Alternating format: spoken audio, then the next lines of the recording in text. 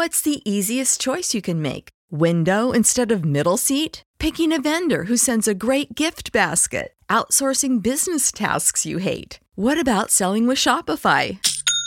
Whether you're selling a little or a lot, Shopify helps you do your thing, however you cha-ching. Shopify is the global commerce platform that helps you sell at every stage of your business. From the launch your online shop stage to the first real-life store stage, all the way to the did we just hit a million orders stage. Shopify's there to help you grow. Whether you're selling scented soap or offering outdoor outfits, Shopify helps you sell. Wherever and whatever you're selling, Shopify's got you covered. Sign up for a $1 per month trial period at shopify.com/try. Go to shopify.com/try now to grow your business, no matter what stage you're in. Shopify.com/try. Everybody in your crew identifies as either Big Mac Burger, McNuggets, or McCrispy Sandwich. But you're the Filet-O-Fish Sandwich all day. That crispy fish, that savory tartar sauce, that melty cheese, that pillowy bun. Yeah, you get it. Every time. And if you love the Filet-O-Fish, right now you can catch two of the classics you love for just $6. Limited time only. Price and participation may vary. Cannot be combined with any other offer. Single item at regular price. Ba-da-ba-ba-ba. What Else with Corey Mann on the Studio DNA Podcast Network. One-on-one conversations with some of your favorite artists. Find this podcast on iTunes, Spotify, and Spreaker.com. What Else with Corey Mann on the Studio DNA Podcast Network. Live from a bunker in the heart of the Ozarks. A podcast that can't figure out which movies belong in 2020 and which belong in 2021. It's Sif Pop. Welcome to Sif Pop Weekly. We're streaming live most weekends, are available to download later in your podcast feed. Unless, of course, you're a patron. Patrons get perks. Patrons get those perks. Okay. I'm your host, Aaron Dicer, and I'd make him a cup of coffee anytime he wants one. It's Andrew Ormsby, ladies and gentlemen. Welcome, I don't Andrew. drink coffee. I know. That's why I'm in no threat by saying that at all. Each week we'll chat about movies, television, and whatever else from the pop culture universe is on our minds. And please welcome our guest this week. We picked a pretty intense week to have her on. It's Lo! Hello! I am convinced that I am your only friend who is a parent. Nothing you can say will convince me otherwise. It does seem like that's... Now, listen, last time you were on, we did The Old Guard. That's Yes. not really a movie about parenting. No, it's not. You know, I'm specifically referencing Tully. Yes. There are definite Tully vibes going on here today. It's absolutely wonderful to have you back, Lolo. We appreciate you being on and hanging out with us. We just recorded our members-only pre-show, which you can find if you are a Sift Pop member at our Patreon page, and kind of went over our 2020s and we're reminiscing about The Old Guard and doing that review just a few months ago in my mind, but literally 6 months ago on the calendar. It's crazy how time flies. In a year like this, where it seems like everything lasts forever, somehow some things seem like they still happened yesterday. I have no idea how all that works. But we're glad to have you back. And I do kind of right off the bat just want to apologize for the movies that you're coming on to talk about. I mean, it's really good to have your perspective. I'm honestly, especially on a week like this, glad to have a female voice on the show to talk about these two movies. But yeah, that was a lot to put you through, and we'll get into some of that here in a bit. You okay though? You doing all right? Oh yeah. Okay. Oh, yeah. I mean, we live in a time and a place that is currently happening. But that is other than that, those are facts right there. We live in a time in a place that is currently happening. That is absolutely 100% true. Well, we love you, and we're glad you're back on and doing as well as could be expected. And we will head into some reviews first. Let's kick it off by taking a look at Pieces of a Woman. I wanted to stay at home.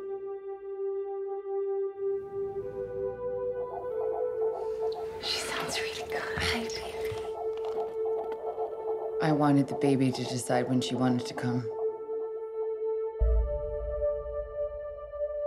My daughter came into this world.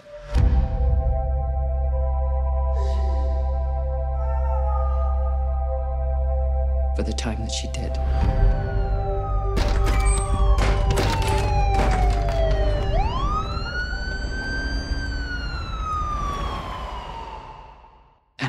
bring her back. Martha and Sean are a Boston couple on the verge of parenthood whose lives change irrevocably when a home birth ends in unimaginable tragedy. Thus begins a year-long odyssey for Martha, who must navigate her grief while walking through fractious relationships with Sean and her mother, along with the midwife, who she now must face in court. I went back and forth a lot about what to give away as far as what we're talking about in this movie, because there is an experience to this movie. Where I landed, even though it is not personally where I usually land, which is I want to go in as blank as possible, and I did for this movie, had no clue, and I think there are parts of this movie that hit differently if you do that. But where I landed was for the sake of triggers, for the sake of trauma, for the sake of understanding what's going on here, and adding into that the movie itself and the marketing don't hide a lot of these things. It's not like this is something the movie itself is wanting to hide. I decided we would, right off the bat, even in the description, kind of tell you what's going on in this movie. And I think that's going to allow us to have a conversation here. Now, having said that, if the description is all you want and then you want to see the movie before you hear anything else about kind of the details, I totally respect that. And I would say, go to the next review. That's fine. I totally understand that.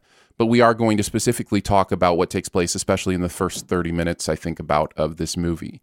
And it is right off the bat, the hardest thing that, to kind of process through.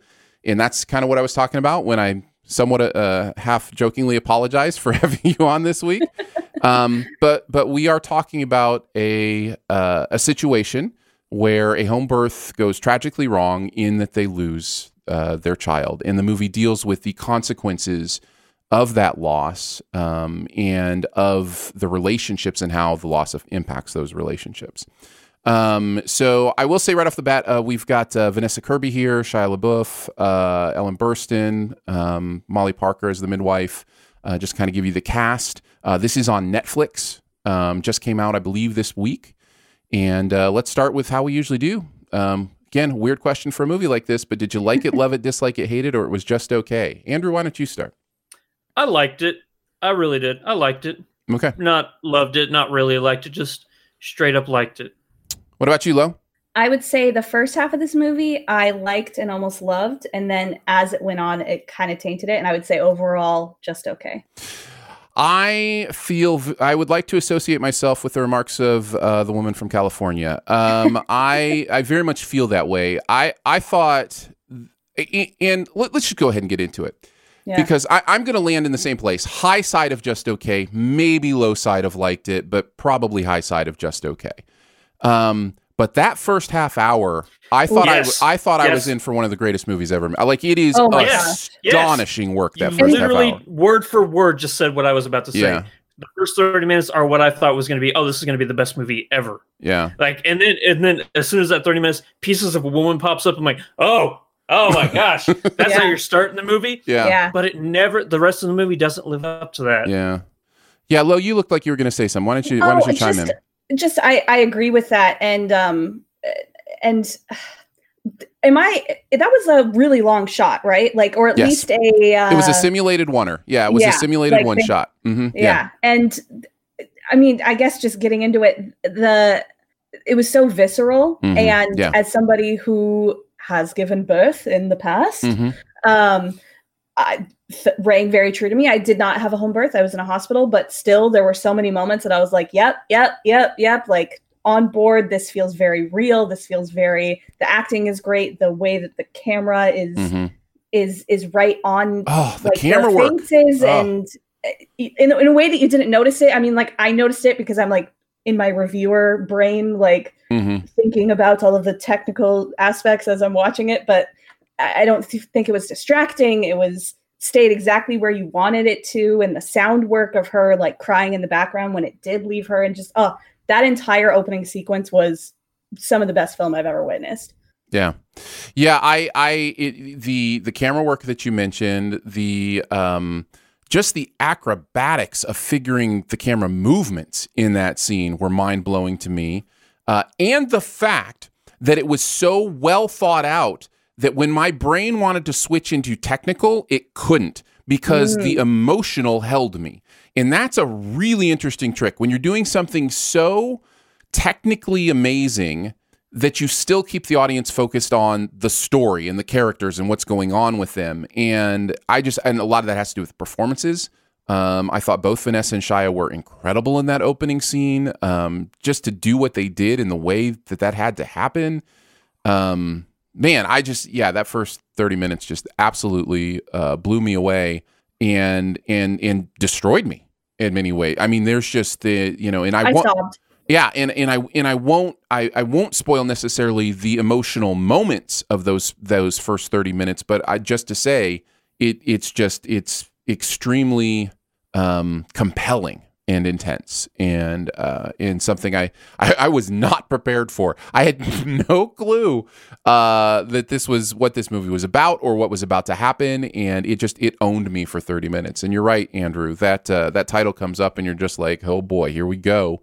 And I just wonder if there was no chance. I just wonder if there was no chance for the rest of the movie to live up to that 30 minutes. You know what I mean? Like if the feelings I'm having about the remainder of the film aren't unfair in some ways, that I wanted it to live up to those first 30 minutes. Andrew, what do you think about that? It's an interesting thought.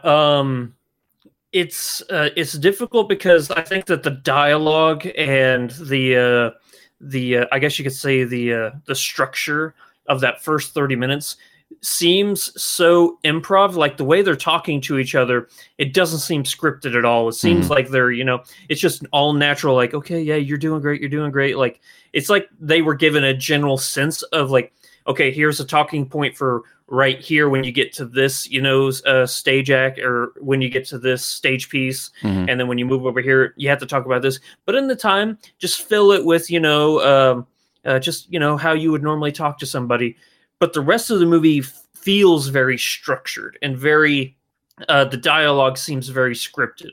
There's a scene, I'd say kind of in the middle, but close to the end, where you have Vanessa Kirby and Burstyn. Yeah, Ellen Burstyn. Just yelling at each other, and I'm sitting there and I'm going, this feels very structured. Like I'm not getting a sense of like real emotion. Like it feels like you're just screaming dialogue at one another. I'm not feeling much of anything.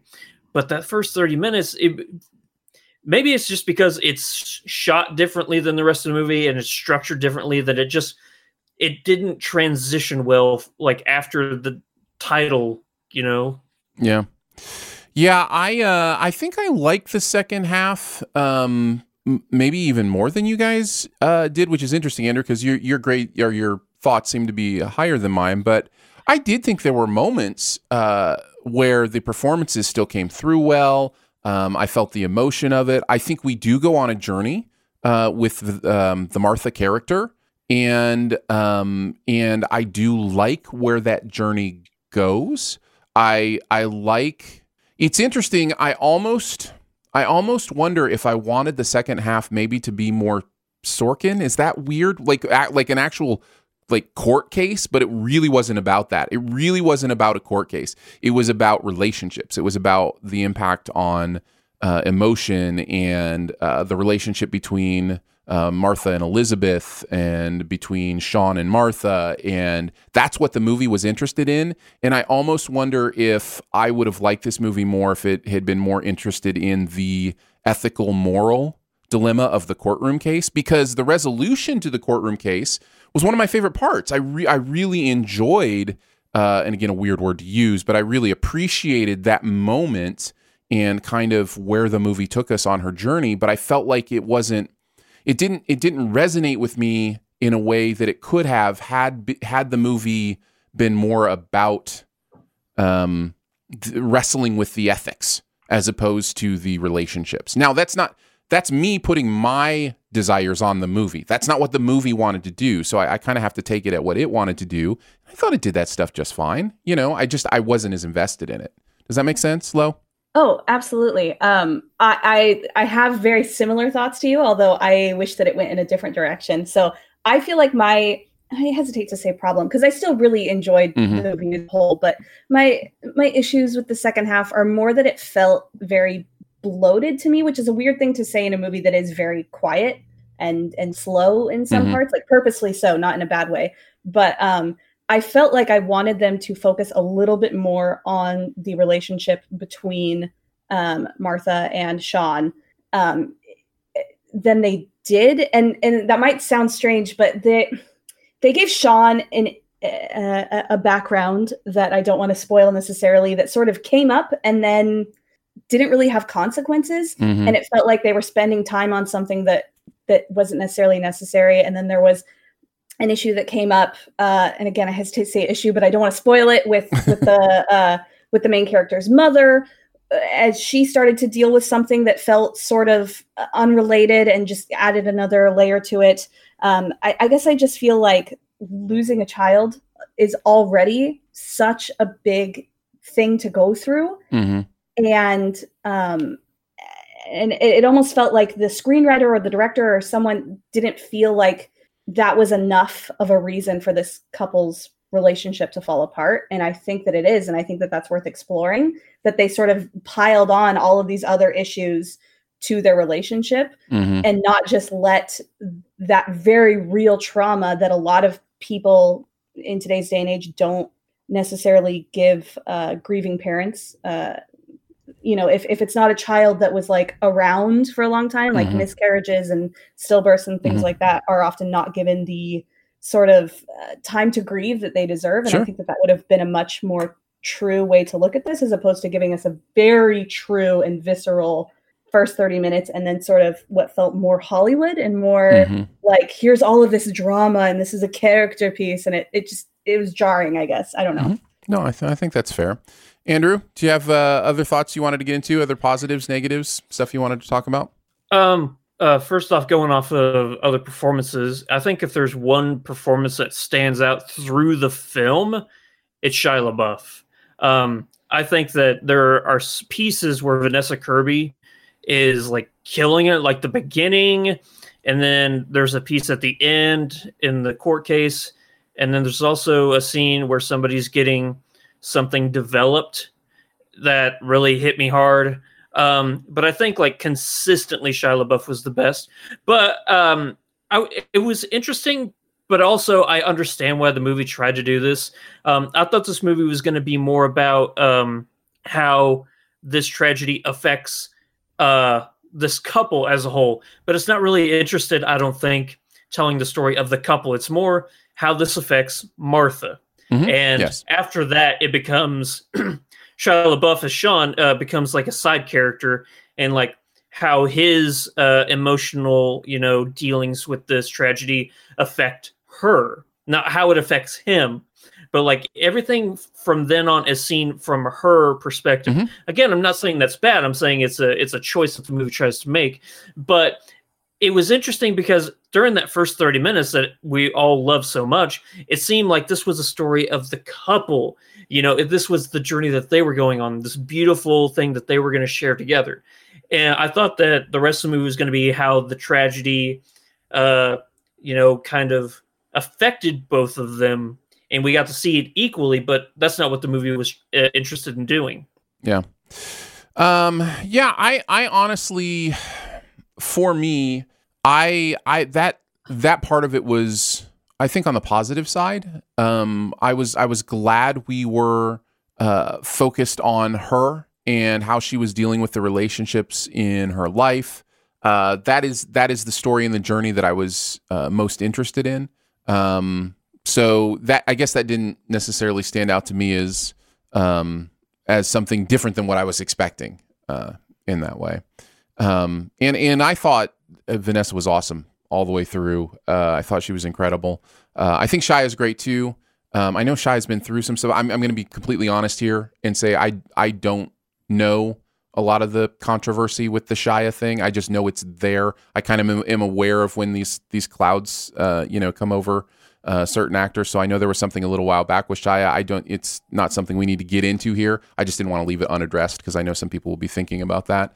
But as an actor, which is all I can judge in this performance, yeah, you're right. He's incredible. He's absolutely astonishing in this role. Lo, any other thoughts that you wanted to bring up?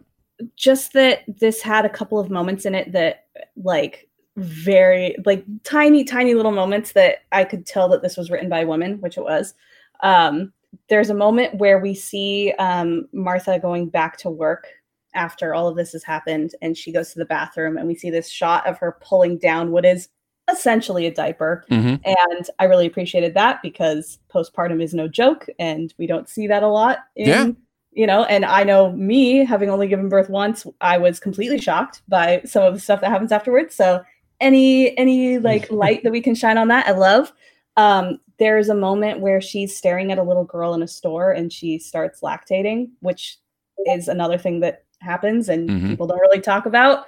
And to have that happening while you're also dealing with the death of the reason that will be happening with your body. Right. Is such a, I mean, like I hesitate to say inspired choice because again, this is such a heavy movie, but it's an amazing choice to make to show that sort of, that your body doesn't necessarily know that it doesn't need to be doing these things anymore. And you're still dealing with the ramifications of having just given birth, which is a huge thing for your body to go through. So yeah, those two moments like really stood out to me as like, just very like, oh, these rang so true to me that those were some of the moments that I loved the most after that first 30-minute scene. Yeah, I am totally with you. There's an authenticity to that stuff that is so valuable and so important. There's a normalization to that stuff that is so valuable, important for moms to see, for all of us to see, for those who have never given birth to see, to understand it fuller. I know one of the things I actually really appreciated about the first 30 minutes, beyond the stuff we've already talked about, was the authenticity of the birthing experience. I felt like, I've been in 4 birthing experiences. I have 4 children. And I had really never seen represented on screen how it really kind of is. And this, to the best of my remembrance, is the most authentic I've ever seen it portrayed through the way, not just through the medical things, like the way contractions work, the breathing, the pushing, all that kind of stuff, but also in the emotional response. Because so often in movies, even serious ones, we'll get the woman who's in birth pains turning into a monster, and turning into, swearing at everybody and get out of the room. And I'm not, by the way, saying that never happens. I'm just saying that's not the fullness of that experience. Right. And there was something that Vanessa was doing in that scene that just felt very real to me, that she was really giving birth. And I just, that performance in that first 30 minutes is just astonishing to me. So I wanted to say that, kind of piggybacking off of what you were talking about, the authenticity of the post-birth experience. I felt that as well in the birthing experience. From my perspective, as someone who's been in the room, not someone who's given birth, but as someone who's been in the room. Yeah, definitely. Final thoughts? Anything else we want to talk about with Pieces of a Woman? This is where you might recommend it, say who might enjoy this, who might benefit from it. Andrew, why don't you go first? For anything else, if for nothing else, you have to watch this just for that opening shot, which is so good. I still think that the rest of the movie is worth watching, but I would tell people, hey, if for nothing else, you just got to see it for that opening shot, which is so insanely good. Lo, I'm going to give you the last word. I would say, like Andrew said, I think it's worth a watch for the opening, for many other reasons, not least of which is you probably already have Netflix, and my only caveat is, of course, trauma triggers, those kind of things. Do know you are going to be in a very emotional, traumatic situation with characters. And so, that would be the only caution. Other than that, I think there's real value in checking this one out. Lo? I would also say that, definitely. I would say if you're somebody who doesn't necessarily look into what movies is about beforehand, this might be one to peep that Wikipedia beforehand. I did, because I am the complete opposite end of the spectrum from Sir Dicer over here, where I watch everything. I found out everything I can. I struggle with very, very bad anxiety.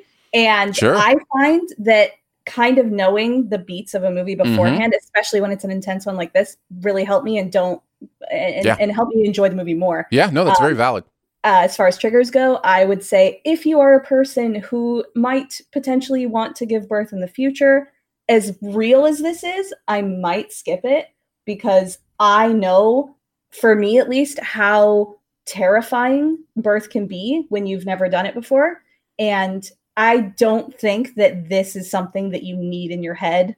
As much as there is some truth there, as much as there is some really great performances, but if you've never done it before, I think maybe you could skip it until after. It might be a little much. I mean, obviously people are going to know their own sensibilities better than I would, but I would not have liked to have seen this before I gave birth. It would have terrified me, I guess. Yeah, I can totally understand that. And I think, again, is probably a testament to the skill of the movie itself, that you would say something like that. So there you go. That's Pieces of a Woman. It is on Netflix, available to stream now. As humans, we're naturally driven by the search for better. But when it comes to hiring, the best way to search for a candidate isn't to search at all. Don't search, match with Indeed. When I was looking to hire someone, it was so slow and overwhelming. I wish I had used Indeed. If you need to hire, you need Indeed. Indeed is your matching and hiring platform with over 350 million global monthly visitors, according to Indeed data, and a matching engine that helps you find quality candidates fast. Ditch the busy work. Use Indeed for scheduling, screening, and messaging so you can connect with candidates faster. And Indeed doesn't just help you hire faster. 93% of employers agree Indeed delivers the highest quality matches compared to other job sites, according to a recent Indeed survey. And listeners of this show will get a $75 sponsored job credit to get your jobs more visibility at Indeed.com/podcast. That's Indeed.com/podcast. Terms and conditions apply. Everybody in your crew identifies as either Big Mac Burger, McNuggets, or McCrispy Sandwich. But you're the Filet-O-Fish Sandwich all day. That crispy fish, that savory tartar sauce, that melty cheese, that pillowy bun. Yeah, you get it. Every time. And if you love the Filet-O-Fish, right now you can catch two of the classics you love for just $6. Limited time only. Price and participation may vary. Cannot be combined with any other offer. Single item at regular price. Ba-da-ba-ba-ba. All right, let's move on to The Assistant. You're relatively new to the company. I mean, I've been working here for nearly 2 months. And you're under a lot of stress. Entry-level jobs in this industry are tough, right? Long hours? First one in, last one out. Good night. You're smart. You have to be smart. It's a tough job, but I can see that you've got what it takes.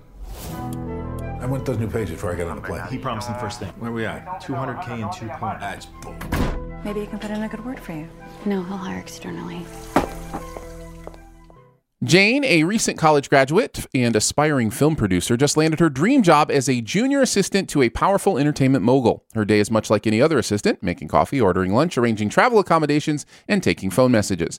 But as Jane follows her daily routine, she grows increasingly aware of the abuse and insidiously colors every aspect of her workday.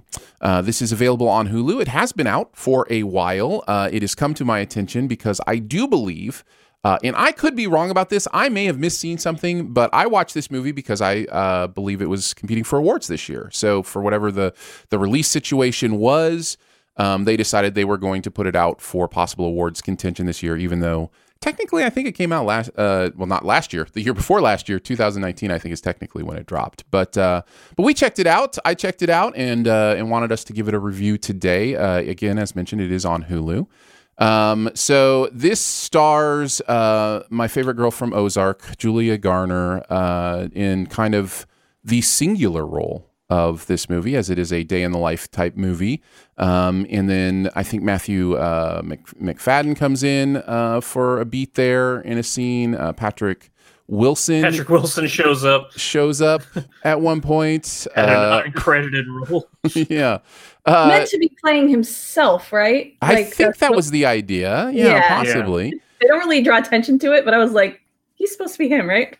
So this is a day in the life. It literally follows the Jane character from the moment she awakes until the moment she's heading home, to crash. And one day in her life. So what did you guys think? Did you like it, love it, dislike it, hate it, or was just okay? And Lo, why don't you kick us off on this one? I would say again that I kind of settled on like it for this. Okay. I was quite bored for the first 3/4 of the movie and intensely interested for the last 3/4 of the movie. Basically, once Matthew McFadden, once Mr. Darcy was on my screen, I like that scene moving forward. I was very invested, but I was not super into it until that last. I think that happens at about the halfway point, doesn't it? Is it? I mean, I think I looked at the thing and it felt like it was about 3/4, but half. As soon as that happened, that was where I really started to get invested. It's funny. I know him more from Succession, the TV show Succession, and you would know him from Mr. Darcy, of course. Of course. Andrew, where did you land? Because I know the subject material is so important, I won't say I hated it. So I'll land on I really didn't like it. Fair enough. No, that's absolutely appropriate. I certainly like this definitely more than Andrew, probably even more than Lo. I'm on a high side of liked it on this one. I'm on low side of liked it. Yeah. I'm on the high side of liked it on this one. And so I guess I'll kind of kick us off as we start to talk about it. I think Julia Garner is doing something here that is very tricky for an actor to do, which is to play a role that is still on the surface and tumultuous underneath. And it is one of the trickiest things to do. And I don't know that she nails it for the entire thing, but she nailed it enough for me that once I was on board with her, which was pretty quickly for me, I could feel what she was going through. And I think the subtlety of it is why I end up really liking this movie, because there are enough films. And by the way, the themes and the messages here are about being a woman in the workplace, about the idea of what it means to have power dynamics in a workplace and how that relates to gender and, so many of the things that we've been seeing with the Me Too movement and different, aspects like that, specifically how it relates in Hollywood. All of these kind of things are happening here. But there's a subtlety to this that is different from, let's say, Bombshell, that came out last year, I believe, where it's all right there, it's intense, it's louder, and this is kind of the quiet version of this is the subtlety of what that day looks like and why things don't change and why there could be horrible things going on, and yet how difficult it is to figure out a way to verbalize that, to challenge that, how the power dynamics work. All that stuff was brought to me in this movie in a way that I don't think I had felt it that much before. And that means a lot to me. I really felt the character in this movie and what they were going through in a way that I don't know that I had experienced before. And that kind of character empathy and the development of character empathy for me is a big deal. And so that's always going to kind of elevate things up for me. So that's kind of why I liked it. Do you guys have any response to that? Did you feel the same way, differently? What are you guys thinking? Whoever wants to chime in. I'll let Lo go. Okay. I do think that shining a light on the types of things that women can go through in the workplace is important. And like you said, especially in our current day and age where those things are finally kind of coming to light. I guess I'm just sick of movies that are about movies. I'm about the movie industry. Hollywood, I'm Hollywood. So like for me, I was like, oh, Hollywood producers are power hungry jerks. Cool. Duh. Like, yeah. So it felt like as she is like realizing what's happening, I'm like, honey. Oh, so you were okay. So let's address this real quickly, because did you think this was modern day? Yes. I think this was 10 years ago. I think this was at least 10 years ago. I was looking at the computer screens. I was looking at the Blackberries.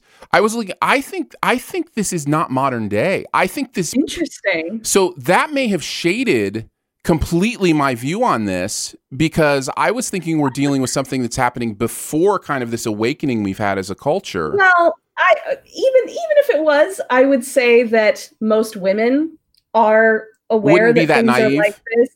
Well, not that she's naive as a character, but I guess just as an audience member, I was like, this is nothing that is happening is surprising to me. Like, I think that the movie wanted us to sort of slowly be like, oh, this bad thing is happening. And I, from like the get-go, like as soon as we saw, I think like some headshots at one point, I was like, okay, I know exactly what's happening here. And maybe it wasn't trying to deliver a twist, but to me it sort of felt like it was, or maybe not a twist, but like a discovery as she I didn't feel that either. Yeah. Okay.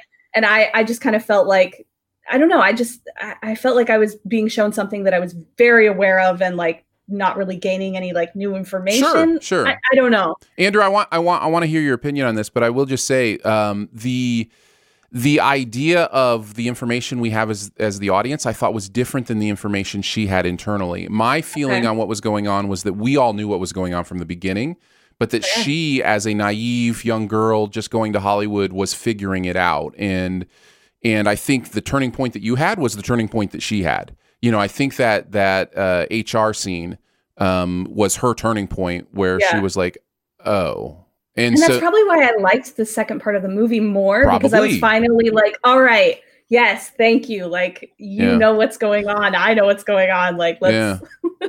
Yeah. Andrew, what are you thinking about all this? Well, I will say that the McFadden scene is for me, the only good scene in the entire movie. Sure. The rest of the movie, I felt, yes, there are scenes where she's picking up clues in here and there, but I think about 80% of the rest of that is just mundane assistant chores and tasks. And, I don't need to see all of this. Yeah, but there was stuff going on even there in the office dynamic. And that's what I'm saying. Like, there's scenes where she's like picking up clues and stuff like that. But then there's scenes where she's making shakes for like 5 minutes, like just at a blender putting stuff in, and I'm like, I don't need this. Okay. I don't need this.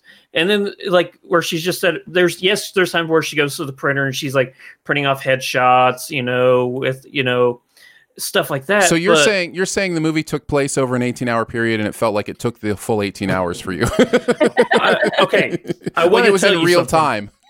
I'm not joking. I literally did this. After I watched the movie, I started it back over and kept hitting the 10-second fast forward thing. Mm-hmm. And I got the exact same amount of information. It's insane. But as for talking about wrong movie. Julia Gardner. Whenever there's the McFadden scene, it's great because you find out that she's been working for this producer for about 2 months now. And after I learned that's whenever I'm with Lo and I'm like, really? With as unabashedly and unapologetically this guy has been seducing women, it took you 2 months to pick up on what he's doing. Yeah, I don't want to come off of as like, how is this naive young girl not picking up on this stuff? But at the same time, if he's this nonchalant and just carte blanche with everything, like right out in the open, like you have people saying, hey, don't sit on that couch, or hey, you know what he's doing. Like people around her are openly talking about the kind of person her boss is, that it took not that it took her 2 months to go to HR, but that it took her 2 months to realize what was going on. And that if the movie had made it to where it felt like she'd known for a while, but after meeting a specific girl, she's like, okay, I've had enough. And then she goes to HR, that would have been a better movie, I think. But there's a naivety to the way that Julie Gardner portrays this character that I don't know. It just didn't work for me. Let me offer a possibility, and let me know what you guys think about this. I wonder if real quick, I don't want it to seem like I'm blaming her, because no, totally get it, man. Yeah. It's a fake character in a movie that somebody wrote, right? And that's how we're looking at it. Yeah. I wonder if the structure of the movie handcuffed its ability to do what you wanted it to do. In other words, if this character had been in a regular movie that takes place over those 2 months, right? You could have seen her 2 weeks in spot a small clue, start thinking about it. Another week after that, something else happens. And then you get the earring or whatever it might be that she feels is her first solid proof that something's going on. And that's when she decides, oh, I guess this is when I can do something about it. Right? Yeah. So I wonder if the structure of the movie, which wanted to be a day in the life, because I think part of the point of this movie, and probably the reason I like it, is the banality of The Office, put in the same aspect of the tragedy and the trauma of what's happening in that office. I think that's very powerful. I liked what the movie chose to do with the structure. I thought that benefited it. But I do wonder if it maybe handcuffed it for our more what we're used to as a progression of a character, because we had to see this progression over one day. And we all know that doesn't happen in one day. What this one day represents for her is proof, not necessarily figuring it all out, but the proof to know what has been going on. And so to represent that in that character's journey in one day probably handcuffed it from feeling as authentic or as realistic as maybe you wanted it to. Does that make sense? Is that fair? And I'll agree with that, because if you were to stretch this out over a month or so, where she's picking up a clue here and there, I think the movie would have been better served. I don't see any real benefit to making this a day in the life of movie. Mm-hmm. I don't see how squishing so much, like I don't want to say detective work, but finding clues, and hearing office gossip, stuff like that, cramming all that into one day seems unnecessary, and it actually, for me, hinders what I think otherwise could have been a very powerful way of telling a very important story. I think we're supposed to enter the day. I think she is supposed to enter the day aware and end the day certain. I think that's what they're going for. And I think maybe it feels too much like she enters the day completely unaware. And I don't think that's what they're going for. I think she is supposed to be aware that there's something weird, at least weird, probably wrong going on, and then becomes more certain throughout the day and more certain of what she should do about it. See, that's the process she's going through, is like, what is going on? What do I know? What do I have as proof? And then also, how do I respond? And that's difficult. Like I think that's what the movie's trying to wrestle with. Lo, what were you going to say? I have two things to say. There's as far as like clues go, for me enjoying this movie, and I did like it. I wasn't like, I didn't hate it. Right. I mean, I liked it. I liked it. I just am critical. Mm-hmm. There's a moment where she is quite early on scrubbing fluids off of a sofa. And at that point, I'm like, what are you, like, how can you not be going to HR at like this moment right here? Like, that you are not just finding an earring, not just watching a parade of women go in and out, but you are like disposing of like evidence. I don't think we're supposed to think she knew what that was, though. How? I don't know. People spill Aaron, creamer. I don't know. I'm trying not to be too weird about it, but Aaron, I'm just saying. I gave you some. Listen, I'm a naive person, okay? One day. Yeah. I am a naive person. I really am. I have a bit of naivete to me, and so I guess I there are just things you don't know until you know. Like, I mean, fair enough. But anyhow, you're probably right. My second thing is that I really enjoyed, and this is like very background to what the movie wants to be about. I really enjoyed her starting the day sort of standoffish with the other two assistants, with the two male assistants, who are credited as male assistant 1 and male assistant 2, which I think is very funny. And by the end of the day, I sort of feel like she's gotten to this point where she kind of has this camaraderie with them, even though neither of them are necessarily great people, especially one of them I didn't love. But by the end, they're there helping her with a certain task that she was sort of doing kind of on her own, and only one of them had helped her with earlier. And there's this sort of moment where they say, you can come to us, right? Like that's a line that's said, and I'm like, I actually really appreciate that. And I know that there is still some like, you should have come to us instead of going to HR. Right.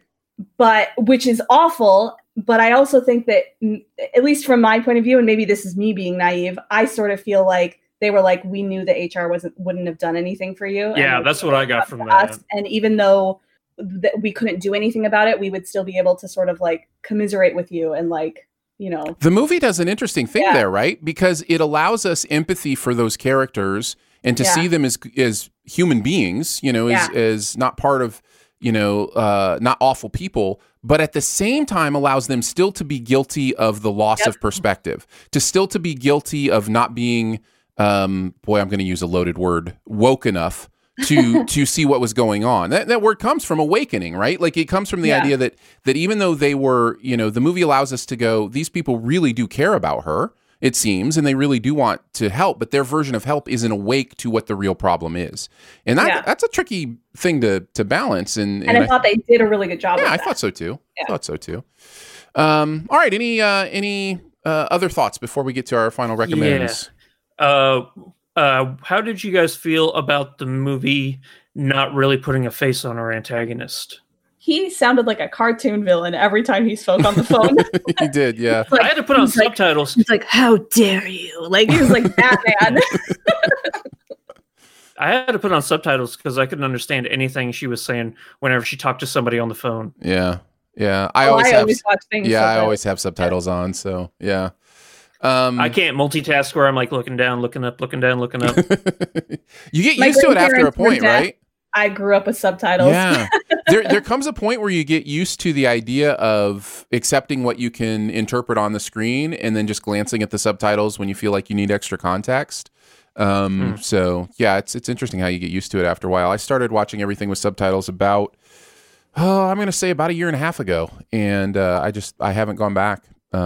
It just makes it easier than having to rewind and turn them on if I don't, hear something in that way. Any other thoughts? You asked a question though, Andrew. Did we answer your question? What was the question you asked? How we felt about the... Well, Loaded, how did you feel about them not putting a face on the antagonist? It's definitely a choice. I think overall I didn't like that choice. Overall, I feel like there's a... I think I understand the choice because I don't think the movie isn't about that character. It's about something bigger than that character. And I think what the movie is doing is saying it could be anybody. It's like, now you don't get to put all your anger or frustration onto this physical manifestation. You have to live with it, understanding it could be anybody. I think that's what the movie's trying to do purposefully. But in this specific case, just as a human being, I could have used that. And maybe the movie's doing the right thing by not giving it to me. I don't know. I just, it's kind of what I wanted. But yeah. I believed her being scared of him. Her acting, she was scared of him. She was absolutely ashamed and shaken every time that she had an interaction with him. And I think that her acting was fantastic. I do not like the voice acting of him. I don't think that he warranted those reactions. And I think if they had a physical presence, especially if he was a very physically large guy, to be both physically and like vocally intimidating, I would have believed the interactions a little bit more, even though she was doing all the work that she needed to be doing in her reaction to him. I don't think that performance was all that great either, because what he's mostly doing on the phone is gaslighting, right? There's a lot of explaining the world to her in a way that puts him in the best position, gives him the power, all that kind of stuff, and creates this false idea of what she has to do. There's a lot of gaslighting going on. And people who gaslight don't sound like they're gaslighting. There's a reason they get away with it a lot of times, is because they are good communicators, because they sound like they do actually care and that there is empathy there. You're right. There was a little too cartoonish. That voice just felt a little... That email, he emailed her back once and was like, it's okay. I'm hard on you because I want to make you the email worked. Yeah. That was fantastic. Yeah. Interesting. Okay, we ready for final thoughts, final recommends? Lo, why don't you go first? I mean, as much as I've sort of laid into this movie a lot, I feel like I've been very harsh on it. I still liked it. And I think that specifically if you tend to like this type of movie, which is to say awards bait that happens to be about like Hollywood is like a genre of itself, I think that it does that very well. I just think I am very disillusioned with that genre. That I personally am like, I could take or leave movies that are about making movies, which you guys will make fun of me for when we talk about best ever day in the life movies later. But in general, if it's just a movie, there's always exceptions to the rule. Yeah. Of course. Yeah. Yeah. This one just didn't hit it for me. Yeah. Yeah, I think Andrew, why don't you go next? Oh, you know me. I'm not going to recommend this. No. At all. I think that there is way too much exposition of her doing the mundane tasks and not enough of the I gotcha, or I'm figuring it out stuff. Way too much of showing me what her day-to-day is like, because I'm not going to lie, it's not interesting. I mean, yes, I know it's hard work, it's tedious, but that there's a difference between tedious and hard work, and there's there has to be an entertainment value to a movie to make that keeps you invested. And there's nothing in this that kept me invested, except for that McFadden scene. If that was a short, I would have loved it, but it's not. It's an hour and a half movie. Sure. I think it's pretty obvious. I'm going to recommend it. I really think it's valuable. I thought it was good, and I enjoyed the central performance specifically is kind of what kept me in it. I felt similar to Lo in that I wasn't in it until I was in it, and then I was really in it. But I think it happened quicker for me. I think I got there faster. I think it was, after the first 5 to 10 minutes of, okay, we're watching every moment of the wake up process. Like, why are we doing this? Like that kind of thing. And then, honestly, similar to First Cow this year. I don't know if either of you got a chance to check out First Cow. Did we review it? Yeah, I hated that too, but you liked it. And it's a very similar thing where the first 5 minutes I'm going, really, this is the pace we're going with? Like, this is as boring as... We're going to watch a freighter go from one side of the screen to the other in real time. But then there's something... I think they reset almost your chemistry by doing that, and then you kind of find yourself, falling into it. And I was into it probably after about 10, 15 minutes. And then I was along for the ride. So, yeah, it's a recommend from me. I hated First Cow too. So. This is fair. Hey, you're consistent. Yeah. All right, let us move on to the best ever challenge. But before we do, just a thank you to our amazing Sif Pop members. We love you. We appreciate you. We could not do what we do without you. It's pretty amazing to look over there and know that people are supporting what we do here financially, allowing us to have the equipment that we need, the fees to do the streaming, all that kind of stuff comes from you.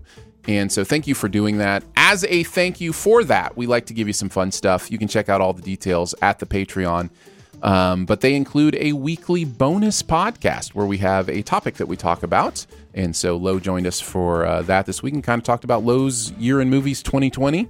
And lots of amazing old guard talk in there, and maybe even a little Swing Kids. I really needed to have 2 episodes where I was guest hosting and we talked about the old guard. That's One right. was not enough. That's right. Yeah. No. Every week, you're going to hear Lo's new podcast on the Studio DNA Podcast Network called The Old Guard. And no, it was great stuff. It was a fun conversation, and you can check it out if you are a Sif Pop member. Again, that is patreon.com/SifPop. All right, let's get into the best ever challenge. We are doing the best ever day in the life movies. Now, this is an interesting topic because really, if you want to put rules on it, you're looking at movies that happen in one day. Now, every movie that happens in one day doesn't necessarily feel like a day in the life movie. There are some movies that happen in the same day that I think like real-time movies don't feel like day in the life. They just feel like they happen in one place. But we're going to count them all. Anything that happens over the course of one day, we're going to count it. I stretched that rule so far. I did not follow that rule. Sorry. That is fine. It is okay. I looked at the list because there's like a Wikipedia list that's like movies that take place in 24 hours. I have seen like 5 of those movies and did not love some of them. So I was like, you know what? Nice. I'm stretching these rules. So yeah, let's go over it. We'll go from number 5 to number 1, and possibly you can trump anybody that says a movie that you want to say higher, and do it that way. So I'm not sure how I feel about us yelling Trump, right? Like for this anymore. Hey, maybe we have to change that. Tradition, man. If you can come up with a different word besides Trump, then I'll do it. All right. We'll come up with a different word maybe. Get your thesaurus out. That's right. All right, let's start at number 5. And Lo, you have the honor of kicking us off, and then Andrew, and then we'll just keep going around. So what's your number 5? So number 5 is not a movie that takes place over one day. It is, in fact, a movie that takes place over an entire life, but kind of takes place in one day, and that is It's a Wonderful Life. Oh. I stretched this. When I was thinking of day in the life movies, I thought, you know what? I really want these to be movies that are like, if I'm going to stretch it and have it not take place over a single day, I want it to be about the sort of mundane minutia of daily life. So for me, It's a Wonderful Life, the reason that this fits is because it's a lot about sort of just these daily mundane occurrences that happen to our main character that bring him to a very specific point in his life.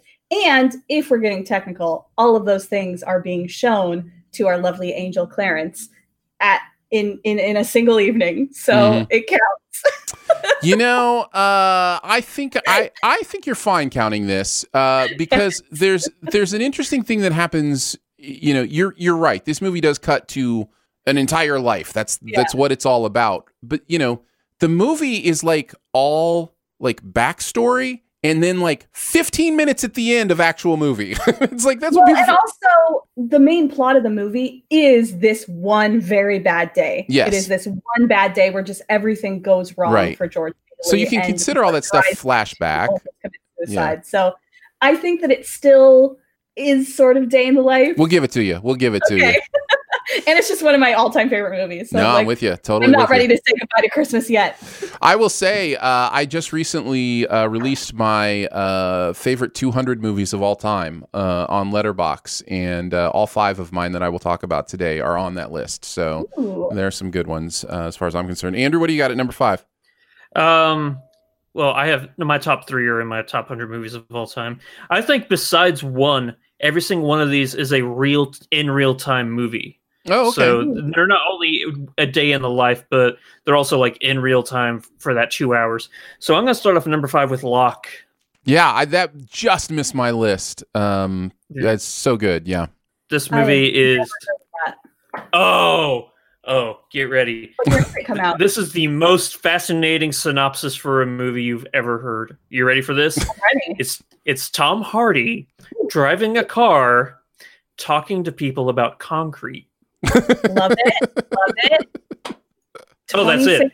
How did I miss it? No. It came out 2013, I think. Is this a Stephen Knight movie? I can't remember. I think it might be a Stephen Knight movie.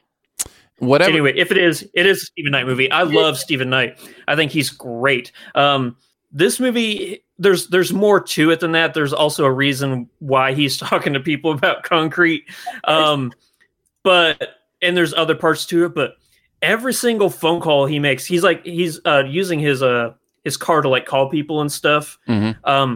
Every single phone call he makes, I am on the edge of my seat. Like, oh my gosh, I've never cared more about concrete or the other stuff that he's talking about. I'm like, I care so much.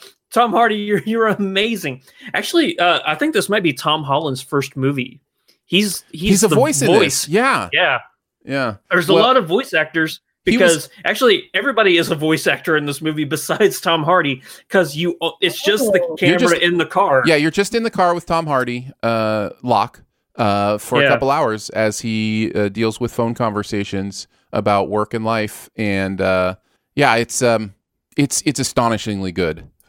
Yeah. So it's so good. I love it. I have no qualms with that choice.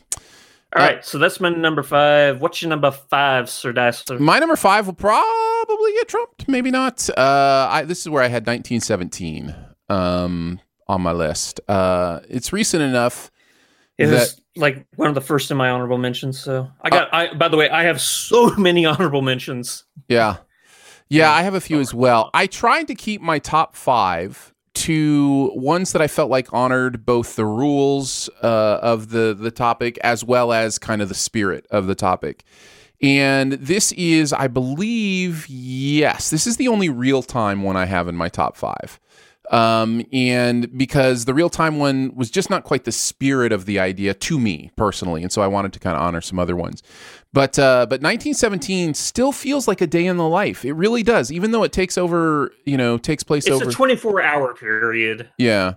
Oh wait, because, you're right. He gets knocked out, and then that's right. But now I understand. I know why. what you're saying. Yeah, and so technically, this isn't a real-time movie. It's just a one-shot movie, which is different. Yeah. So yeah, I had totally forgotten about that, but that's why it feels like that to me. It really does feel like a day in the life of these soldiers and the task that they're trying to accomplish. And yeah, it's such a technically impressive movie, but it's also a very well done, emotionally captivating movie as well. So I had it at number 5. Lo, what do you got at number 4? Number 4 is The Breakfast Club. Good choice. Yeah. Just missed my list. Yeah. It's one of my all-time favorite movies. And it does take place in a single detention session. And I mean, like, gosh, I don't know what else I can say about The Breakfast Club. I feel like people have probably talked this movie to death. It is very well known. But it's a movie that I think does a really good job of creating vastly different characters and getting you into their different life troubles. And it feels very much, even though a lot of these characters, it's not their daily life to be in detention, it does still feel very like average, I guess. I don't know how else to. The stakes are so low on this movie, but they feel so high to the characters, so it feels very daily. Yeah. I really, really wanted all of these movies to feel very much like they were about very mundane daily things, as opposed to just taking place over 24 hours or less. Yeah.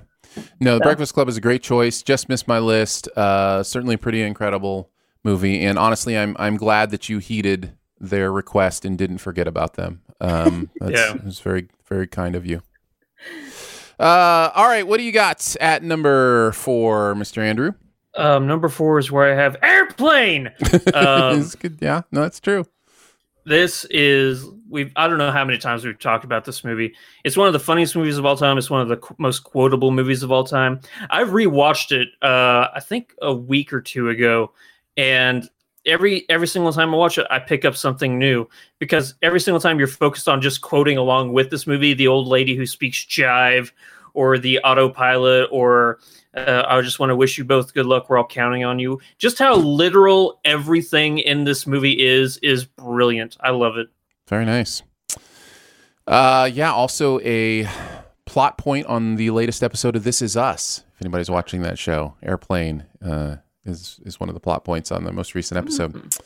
All right, my number 4. My number 4 is Fruitvale Station. Man, I need to see this movie. Yeah, you do. You most definitely do. Fruitvale Station has introduced us to the amazing director Ryan Coogler, and also to one of his favorite muses as well. This is a pretty incredible story of the day in the life of this man and what happened to him. It is unfortunately a way too common story, and a story that will be difficult to watch, but it is extremely powerful, and something I would think you should definitely check out. I've mentioned it many times before, and it's just kind of, Coogler, Michael B. Jordan, kind of introducing themselves to the world in an incredible story. And it was really one of the first, because I think this was the first year, maybe the second year, that I was in the Critics' Choice Association. And it was one of my first experiences getting a screener and just trying to work my way through screeners and just being like stopped in my tracks and just being like, I'm going to love these surprises as they continue to happen and, reviewing movies. So, but yeah, Fruitvale Station, definitely one you want to check out. Lo, what do you got at number 3? Number 3 is this is my last one that's a stretch that isn't technically. Fair enough. Okay. Fair enough. So I only had 2 on the list that aren't in a single day. Napoleon Dynamite, which takes place over months and how months is that a day in your... Okay, listen, I gave you It's a Wonderful Life. No. I said that I stretched the rules, okay? Yeah, tell me how. Okay, this movie is only about daily life. That is the plot of this movie. Okay. Small town America, this one kid, and the things that he gets up to in his daily life. Maybe not in a single day. No, not at all in a single day. But it is? It is daily life. Listen, you guys. I wasn't going to put Die Hard on this list. Why? That's fair. Because I don't like Die Hard. Lo, we love you. We want you back anytime. This you stretched it too far. You broke the category. Listen, I sat there with my husband, like, give me some movies that take place in 24 hours because this list is not doing it for me. Okay. All right. I have 20 other movies I can recommend you then. Well, I just, for whatever reason, a blind spot in my movie viewing has been movies that take place in 24 hours, apparently. Listen, I love Napoleon Dynamite. I haven't seen any of the movies that you guys have said so far. So. I love Napoleon Dynamite. I'm always fine with it getting a shout out. But the court has ruled against you in this case, and it does not count. But you know what? I rule against myself in this case. There you go. Fair enough. But it's about daily life. I hold myself in contempt. Yeah. Now I'm worried about what our number 2 and number 1 is. No, they fit. It's fine. Love Napoleon Dynamite. Absolutely love it. Yeah. All right, Andrew, what's your number 3? Number 3 is where I have Magnolia. Okay. You know me, I love some PTA. Mm-hmm. And I love me a spiderweb story where a whole bunch of people's stories intertwine, kind of like Crash. Yeah. This is a weird movie, especially the end with the frogs, which is, I guess, a real phenomenon that can happen. Blew my mind when I found that out. Yeah. But I loved everybody's performance in this. I mean, Julianne Moore, that one scene where she's in the pharmacy, I'm like, whoa, it just takes you aback. Mm-hmm. And then there's John C. Reilly is great. And then, of course, Tom Cruise and one of his most dislikable characters ever, Yeah. And then the late great Philip Seymour Hoffman. I love this movie so much. I really do. It says so much about not understanding who we are and where we come from. Like, on the surface may not be the person you see on the surface may not be who they really are. I think it's a beautiful movie too. I definitely agree. I will tell you, there were 2 things that I tried not to put in my top 5, just again, because I was trying to do something with like the spirit of the rule. One was I tried to make sure you can do it with the spirit of the rule. No. I get a day in the life of one person. Right. So like, just to be clear, I'm first the rules and then the spirit of the rule. Like, I'm centering, you're expanding. Yeah. Okay. So anyhow, yes. I understand that. And this is about a bunch of people. And honestly, 1917 was the only one where I kind of stretched that but it's just those 2 characters. It's kind of day in the life of those 2 characters, and they're together the whole time. But I tried to kind of think of it as more of who is our central character. And actually my number 3 will stretch that part of it a little bit, but yeah. Yeah. But anyhow, we've all stretched the rule in our own way. Yeah. Some of them stretched so far that more than others. Snapped. Yeah. Some of them wouldn't be. Right. Some of them wouldn't be called stretching so much as just breaking. Whatever the case may be. All right. So what do you got at 3? My number 3 is Do the Right Thing. This is. I considered this a day in the life, and there are several characters in this, but I think we're really about the Spike Lee character in this movie and kind of waking up with that and taking that through the day. So yeah, what are you thinking, Andrew? Did I mess it up? No. I actually think that you're a lot more on the mark than what you think. Can you guys hear Roland barking? Oh, you're fine. Yeah, dogs bark. It's okay. I wouldn't worry about it. My child was screaming in the background, and I muted my microphone. We're good. So I think that Harlem community feels like its own like cohesive person. Like everybody just adds something to one person. Mm-hmm. So I would actually give that more credit than I think you're giving it. I think that Do the Right Thing, which was in my honorable mentions, is a very valid choice. A lot more than Magnolia. I honestly think it is about the Mookie character mostly and kind of how he's processing his community. But yeah, no, you're right. It definitely feels like that. And you can feel this day. And that is one of the reasons I did want to mention is it really just feels like you can feel what this day means to everybody. You can feel the heat of that day. Oh gosh. Yeah. I get sweaty watching that movie. Yeah. Turn on the fans. For me, it remains one of those movies that I encourage people to go back and watch. I'd have to look up the exact year it came out. I think it was 1989. I think it was 89. And that was, 30 years ago? You're right. 89. So yeah. 31 years ago. And it is a movie about exactly what we continue to go through over Nothing's and changed. over and over again. And it came out 31 years ago. And, it's just... It's just one of those. It's one of those sobering things to watch a movie like that, and just know that for so long, so many voices have been crying out and saying, "Please listen to us. This is happening." And it just takes several moments of awakening, to continue to happen. Was this Spike Lee's first movie directing? I think so. What a way to announce yourself. It may have been his debut, but we can look it up later. But it was definitely, if it wasn't, it was close. So if it was his first movie, what a way to announce yourself to the world! Like, hey, here I am. Yeah. So good job. I love that movie. All right, that's number 3 for me. So Lo, I think we're ready for your number 2. My number 2 is Ferris Bueller's Day Off. Hey, that counts. That's a perfect choice. Thanks. I like how you're excited that it counts. It's great. It's perfect. Yeah, I mean, it's sort of like Breakfast Club, for obvious reasons. Mm-hmm. And that it's sort of a zany movie. It's not exactly the average day, but I do get the sense that this is not an abnormal day for Ferris. I feel like his character is sort of larger than life, but I think that it's a very fun movie that also somehow manages to deal with a few heavy topics. Mm-hmm. And I've watched it more times than I can possibly count. It's one of my all-time favorites. It's a great choice. Absolutely great choice. Andrew, what do you got at number 2? So I'm trying to see where I had Magnolia on my top 100 movies of all time. I guess it doesn't matter. I was going to give you context for where everything was on my list. But number 46 is where I have my number 2. We're at number 2, right? Yes, you're number 2. Yeah. Okay. Yeah. Number 46 on my top 100 movies of all time is where I have 12 Angry Men. Yeah.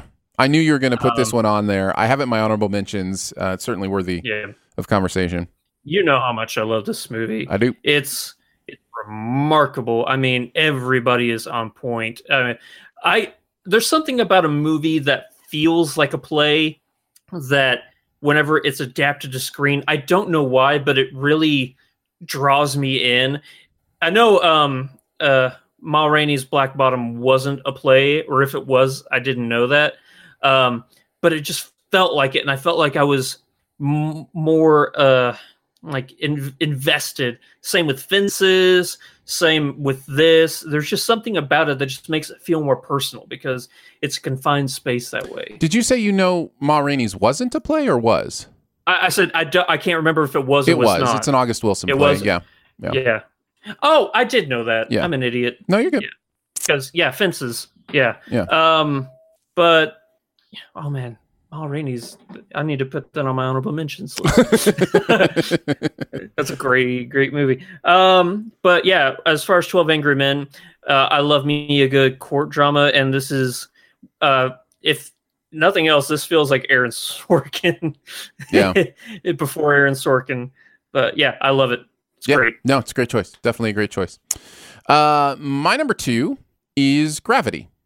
This is where I have Gravity. This is one of my favorite movies of all time. One of the things I love about it is how we follow the journey of this day for the Sandra Bullock character, all the things that she goes through. It is a movie about being reborn in many ways, both in kind of the metaphorical sense of what's going on and also in the visual sense. There's striking visuals that, look like umbilical cords and amniotic, fluid, and even the movie ends with, her first steps. And so there's this really interesting thing about what it means to be human and what it means to be enter into life and to value life just because it's life. It's really interesting. I love Gravity, and I love what Cuarón has done with this movie. So that is my number 2. All right, we're ready for our number ones. We haven't had a single bit of crossover this week. That's pretty amazing. Well done, guys. Yeah. So far, Gravity is the only movie of either of your lists that I've seen. I told you, I looked at the list of these movies and I was like, there's a lot on here that I recognize, but for whatever reason. Well, I mean, it's no Napoleon Dynamite, but it's... Yeah. I was panicking because I couldn't think of movies. You're that good. Fit on this list. If there's one thing you never need to do about it being on Sif Pop, it's panic. Fake panicking. You're gonna not be like fine. actual panicking. You're gonna be fine. Okay, my number one. Yes, Lo. What is your number one? My number one is, now I did not rewatch it, but I am 90% sure this takes place over a day or maybe a little longer than a day, is Hail Caesar. Oh, interesting. I didn't have that on my list. It might be that it takes place over a weekend because I haven't watched it. I think it does. I think it takes place over a few days, but yeah. Yeah, but it definitely has that sort of, you're staying on the main character, you're with him through most scenes. It's him dealing with, and like I said, is he a producer? I didn't even rewatch it, but like it's definitely about the movie industry, it's Lo. about the movie industry, yeah. I know. But you're with him, you're watching him deal with all of these little fires that he has to put out, and it is very much centered on a day in his life and his job. And again, I think it might be more than one day, but it's definitely not more than like a weekend. Yeah. Like 2 or 3 days. But I felt like it fit. Lo, we're just going to give you a pass. We're just going to give you a pass. We're just going to let you kind of talk about the movies you want to talk about. It's okay. I'm so sorry. Hail Caesar is a great film. Again, I have no qualms with Hail Caesar ever being brought up and mentioned for people who haven't thought about watching it in a while, because it's really Would good. that it were to take place in one day. Would that it were one day. Would that it were. All right, Andrew, what is your number one? So it turns out Magnolia is not my top 100 movies of all time, because I forgot I redid my list to break up, sequels and stuff like that. Sure, yeah. Only 2. But this next movie is my number 10 favorite movie of all time. Nice. It takes place in one day. Collateral. Oh, I didn't even think of Collateral. Is that one day? It's one. Actually, it's real time. It's only like 4 hours. It's true. Yeah. I guess that's true.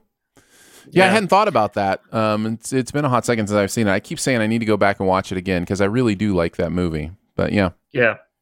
I think it's because so much happens in that 4 hour period and there's so much character development. Like Jamie Foxx is nowhere near the same person he was at the beginning of this movie than he is at the end of this movie.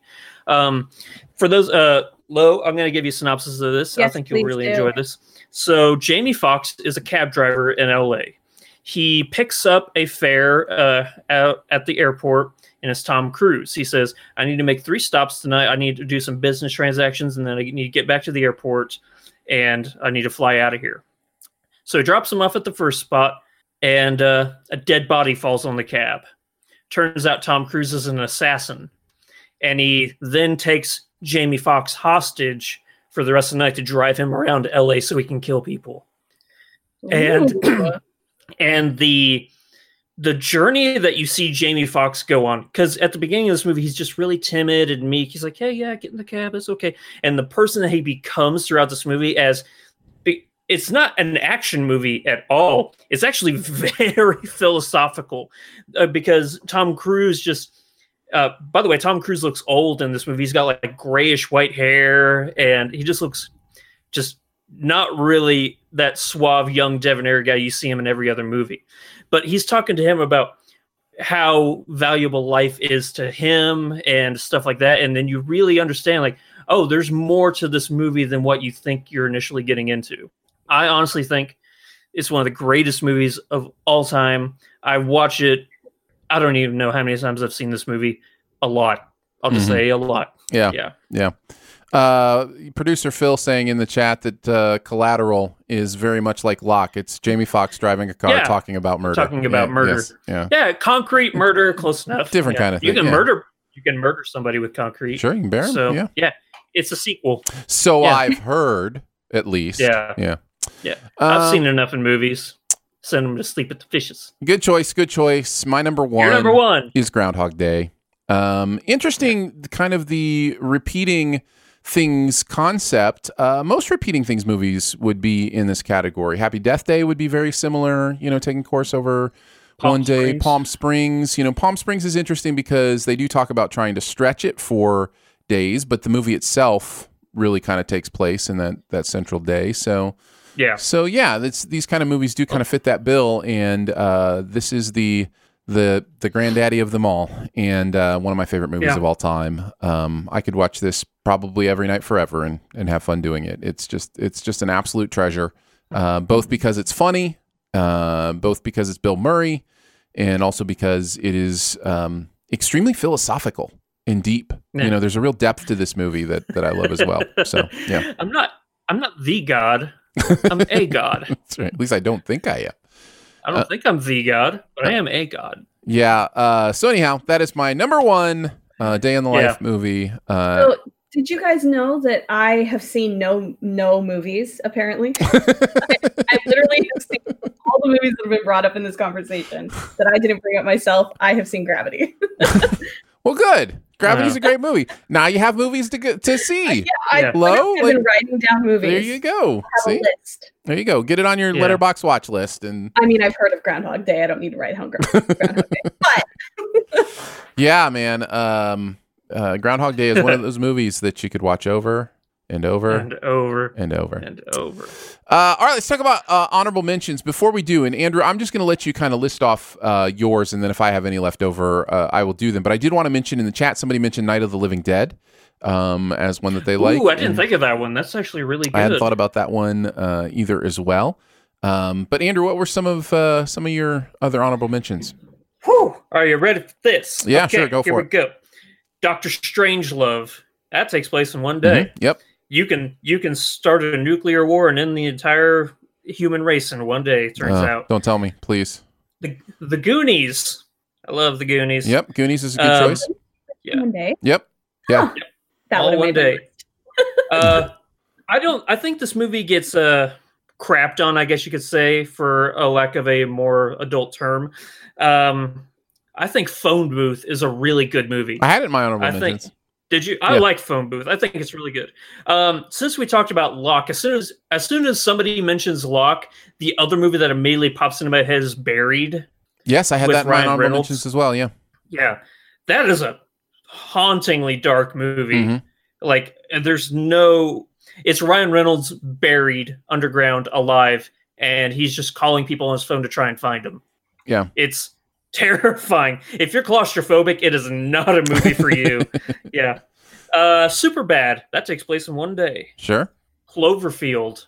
Oh, you and me, we love Cloverfield. Yep. Got it down. Die Hard, we mentioned. Mm-hmm.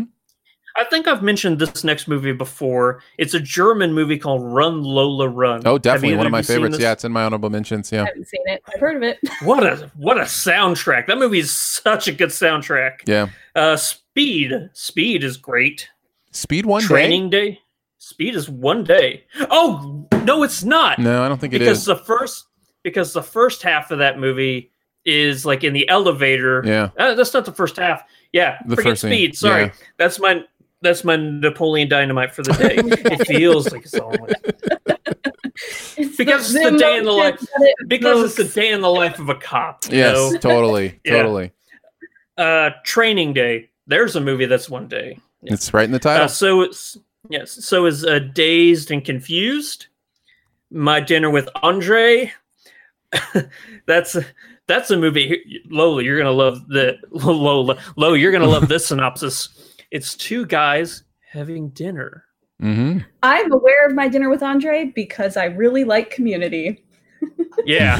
An entire episode. Good point. Oh, that's a good there's point. the episode where. Yeah, that's a good point. Yeah, that's actually, I think that might be more, that Community episode might be more entertaining than the actual My Dinner with Andre. Mm-hmm. Glengarry Glen Ross. Escape from New York. And I wouldn't be me if I didn't mention a Western. And I'm going to throw out High Noon. Nice. Good choice. Lots of good choices there. Some I didn't include that I really, really love just because I wanted to include ones that kind of felt more the spirit of the rule. But United 93 is one of my favorite movies of all time. Certainly takes place in one day, but it's very much a real-time kind of thing. Rope, of course, is a real-time movie, takes place in the same day. Let's see, the Before movies, those actually would probably qualify pretty well, like Before Midnight, Before Sunset, Before Sunset, yeah. So I wanted to mention those. Panic Room is another one that's worth mentioning. With Jodie Foster. Yeah. It's like a single night. Yeah, right. Let's see, you mentioned Run a Little Run. Premium Rush. Do you remember the movie Premium Rush? Is that the Joseph Gordon-Levitt bike movie? Sure is. That movie was awful. You've mentioned multiple movies that I wanted to put on my top 5, but I was like, no, this doesn't fit, because I got so caught up in, like, I was thinking about having just watched The Assistant, being like, no, this has to be like daily, average, mundane life. I see. I thought of Cloverfield and was like, it doesn't fit. I thought of Premium Rush, it doesn't fit. So I had movies that would have fit. Ugh. Premium Rush fits pretty well, actually. That it really is a day in his life. Except for the movie, except best ever. Yeah, right. Dude, I love Premium Rush, but I'm a huge Joseph Gordon-Levitt fan. So I liked it as well. Dude, Where's My Car? Is worth mentioning. And I think that was all. Oh, Arsenic and Old Lace is certainly worth mentioning in this category as well. And then one. Go ahead. One that's coming out that I have already seen that I will highly recommend is One Night in Miami, which is coming out very soon. Oh, that's the Malcolm X movie, isn't it? No, that's the Malcolm X, Muhammad Ali, and there's 2 others. Correct. Yes. Is it Buddy Rich? I will have to look it up. But it's definitely Malcolm X, Muhammad Ali, and 2 others. You have it absolutely correct. Thank you. Which is probably a bad way to say it. So I will look up the other 2. But what else were you going to mention, Andrew? A movie that came out this year that I forgot about, but it does take place in one day. 7500. We were talking about Joseph Gordon-Levitt. It's a rough movie to watch. So if you like Joseph Gordon-Levitt, don't watch it solely for that. It's a terrorist taking a plane hostage movie, and he's a pilot, and he has to lock the door and keep the terrorists back there with the passengers. And it is rough movie, but insanely good performances all around, especially by one of the young kids. Yeah.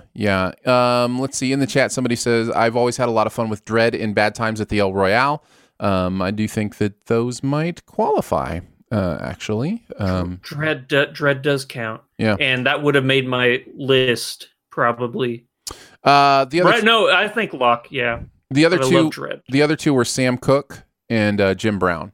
So the 4 of them having conversations about race in America, being a black business person, those kind of things. It's really powerful. It's good stuff. I think y'all will really enjoy it. I like Phil saying you have to mention 24 because the entire season takes place in one day. Day in the life for the season. Day in the life. Sure, might as well. Yeah. All right, let's talk about our buried treasure. What's that one thing in any area of pop culture that you want to make sure people know about? We will let our guest go last. I will kick us off with Cobra Kai Season 3. This show it's just my favorite thing. I really enjoy it. I've mentioned this to a few people, and I'll mention it here as well, because I think we have misfocused on why the MCU is amazing, and I'm going to clarify this. The MCU is amazing and fun and great, and people will use the phrase cinematic universe. It's right there in MCU, and like the idea of a cinematic universe is what makes it great. And I think that's only part of the issue. The issue is not just the world building of the universe. It's the canon unification part of it that I think I really love.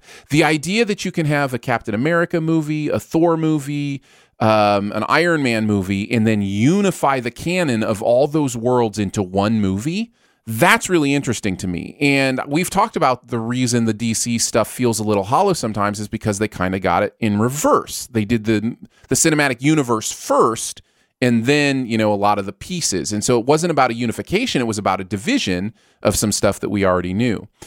Other place we've seen this recently, Mandalorian Season 2.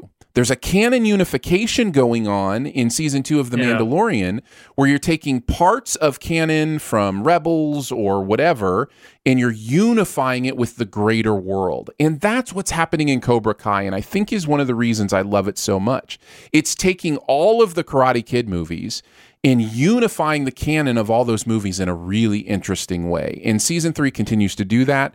I don't want to spoil anything, but yes, there's Karate Kid 2 stuff all throughout this. There's Okinawa stuff. It's just really doing a great job of taking the parts of movies that maybe themselves even weren't all that great, but building them into a universe that says all this stuff is real, it exists, and it means something, and recontextualizing it for us. And that's what Cobra Kai is about. It's about recontextualizing these characters that we already knew, starting with Johnny Lawrence in season 1.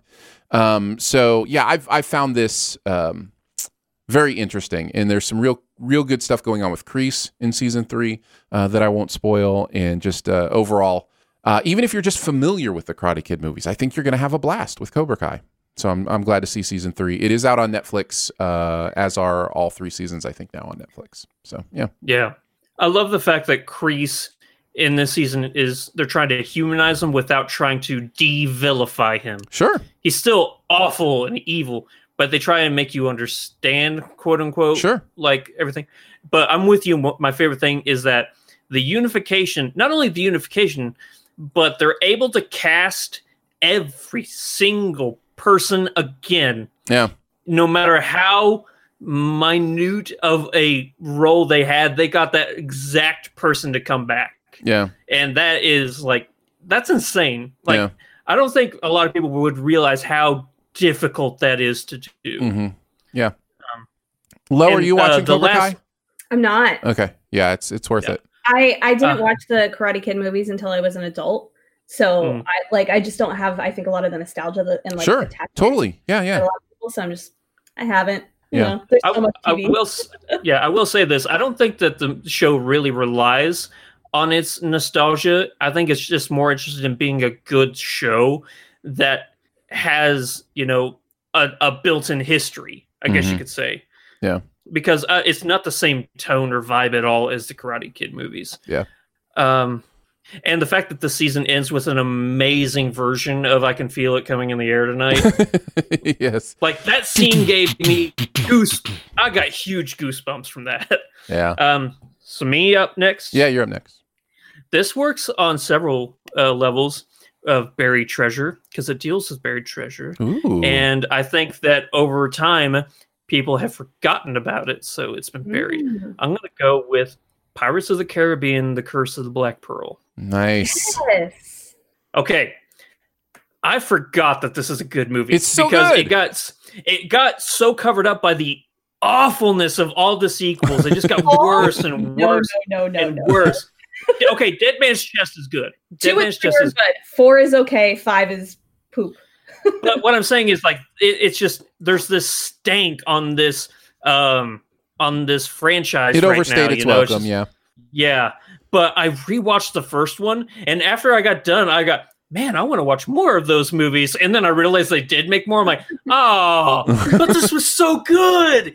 I mean, Johnny Depp's character was, very rambunctious and like over the top, but he wasn't stupid, silly. Like there was a method to the madness that I think he lost in the other movies, to where it just became like he was trying to do an impersonation of the character he created instead of just being that character. But I rewatched it, and there are some cinematic shots in this. Like there's the shot near the end where the pirates are walking underwater, and then they go, you see them in their skeletal form, and then they go in the shadow of the boat and they become human again, and then they walk to the other side and they become the skeletons. I'm like, that's a brilliant shot. That might be like one of the most amazing shots ever. And there's no ridiculous like a obstacle course thing that they're doing, like fighting on like a turning wheel or anything like that. It's just the movie. It's interested in being a good movie. Yeah. I love the first Pirates of the Caribbean movie, and I forgot that I love the first Pirates of the Caribbean movie. Yeah. So yes, go back and at least, if you've never seen them, you're doing yourself a disservice to not watch the first one. Yeah. Big fan of POTC, TCOTBP. Yeah. It's good stuff. Lolo, what you got?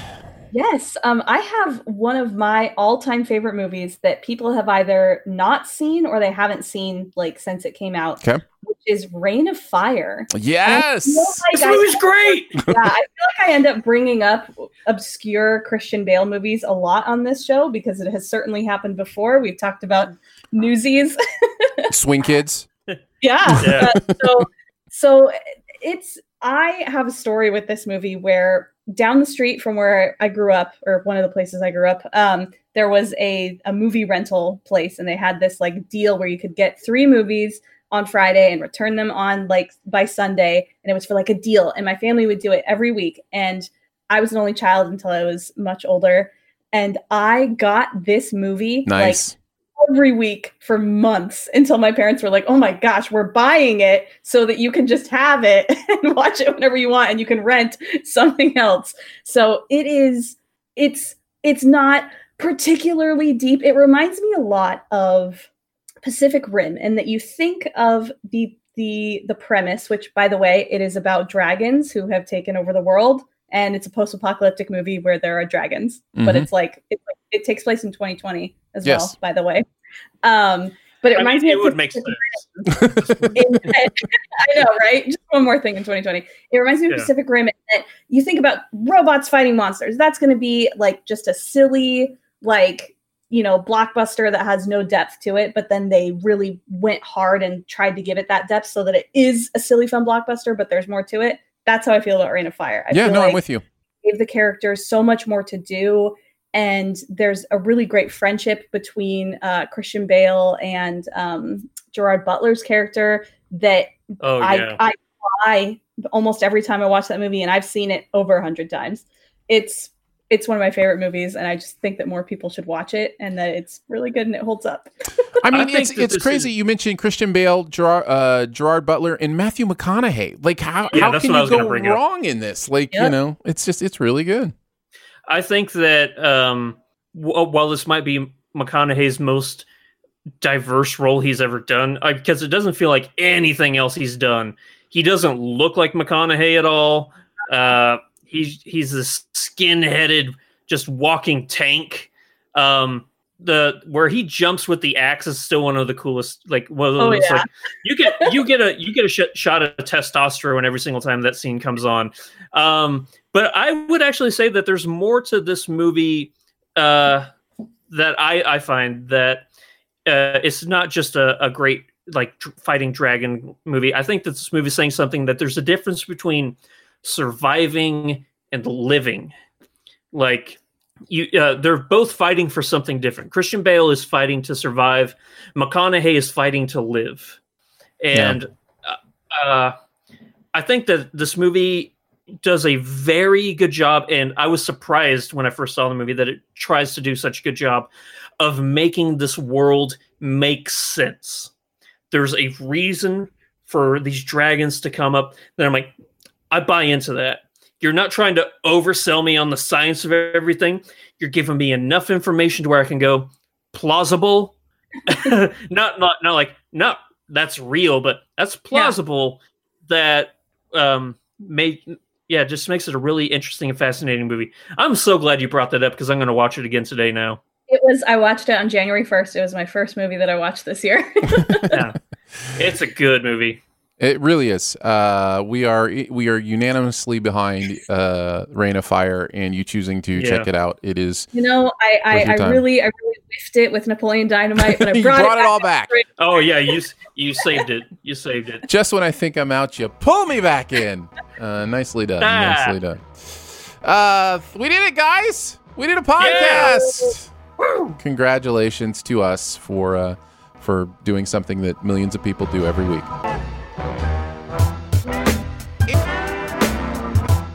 Thank you so much for joining us today for Sif Pop. It is part of the Studio DNA Podcast Network. You can find out more about other shows on the network at studiodna.media or by searching Studio DNA in your podcast player. Huge thanks to Andrew for hanging out again today.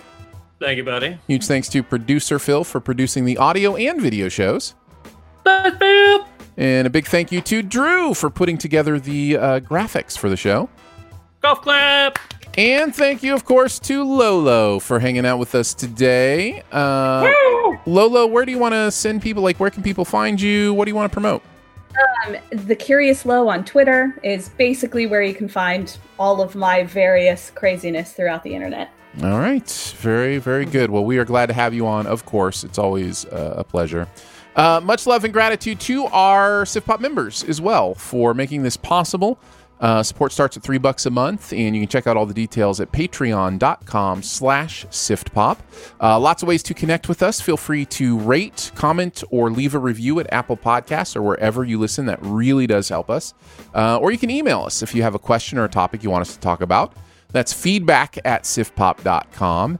And finally, if you're having a good time, your movie-loving friends will probably like the show too. So make sure you let them know about it and that listening is much easier than, well, being a woman in the workplace. We will see you next week with our first of a two-part 2020 Sifties celebration. We're going to do our Sifties the next couple weeks. So stay tuned for that, and we'll catch you then.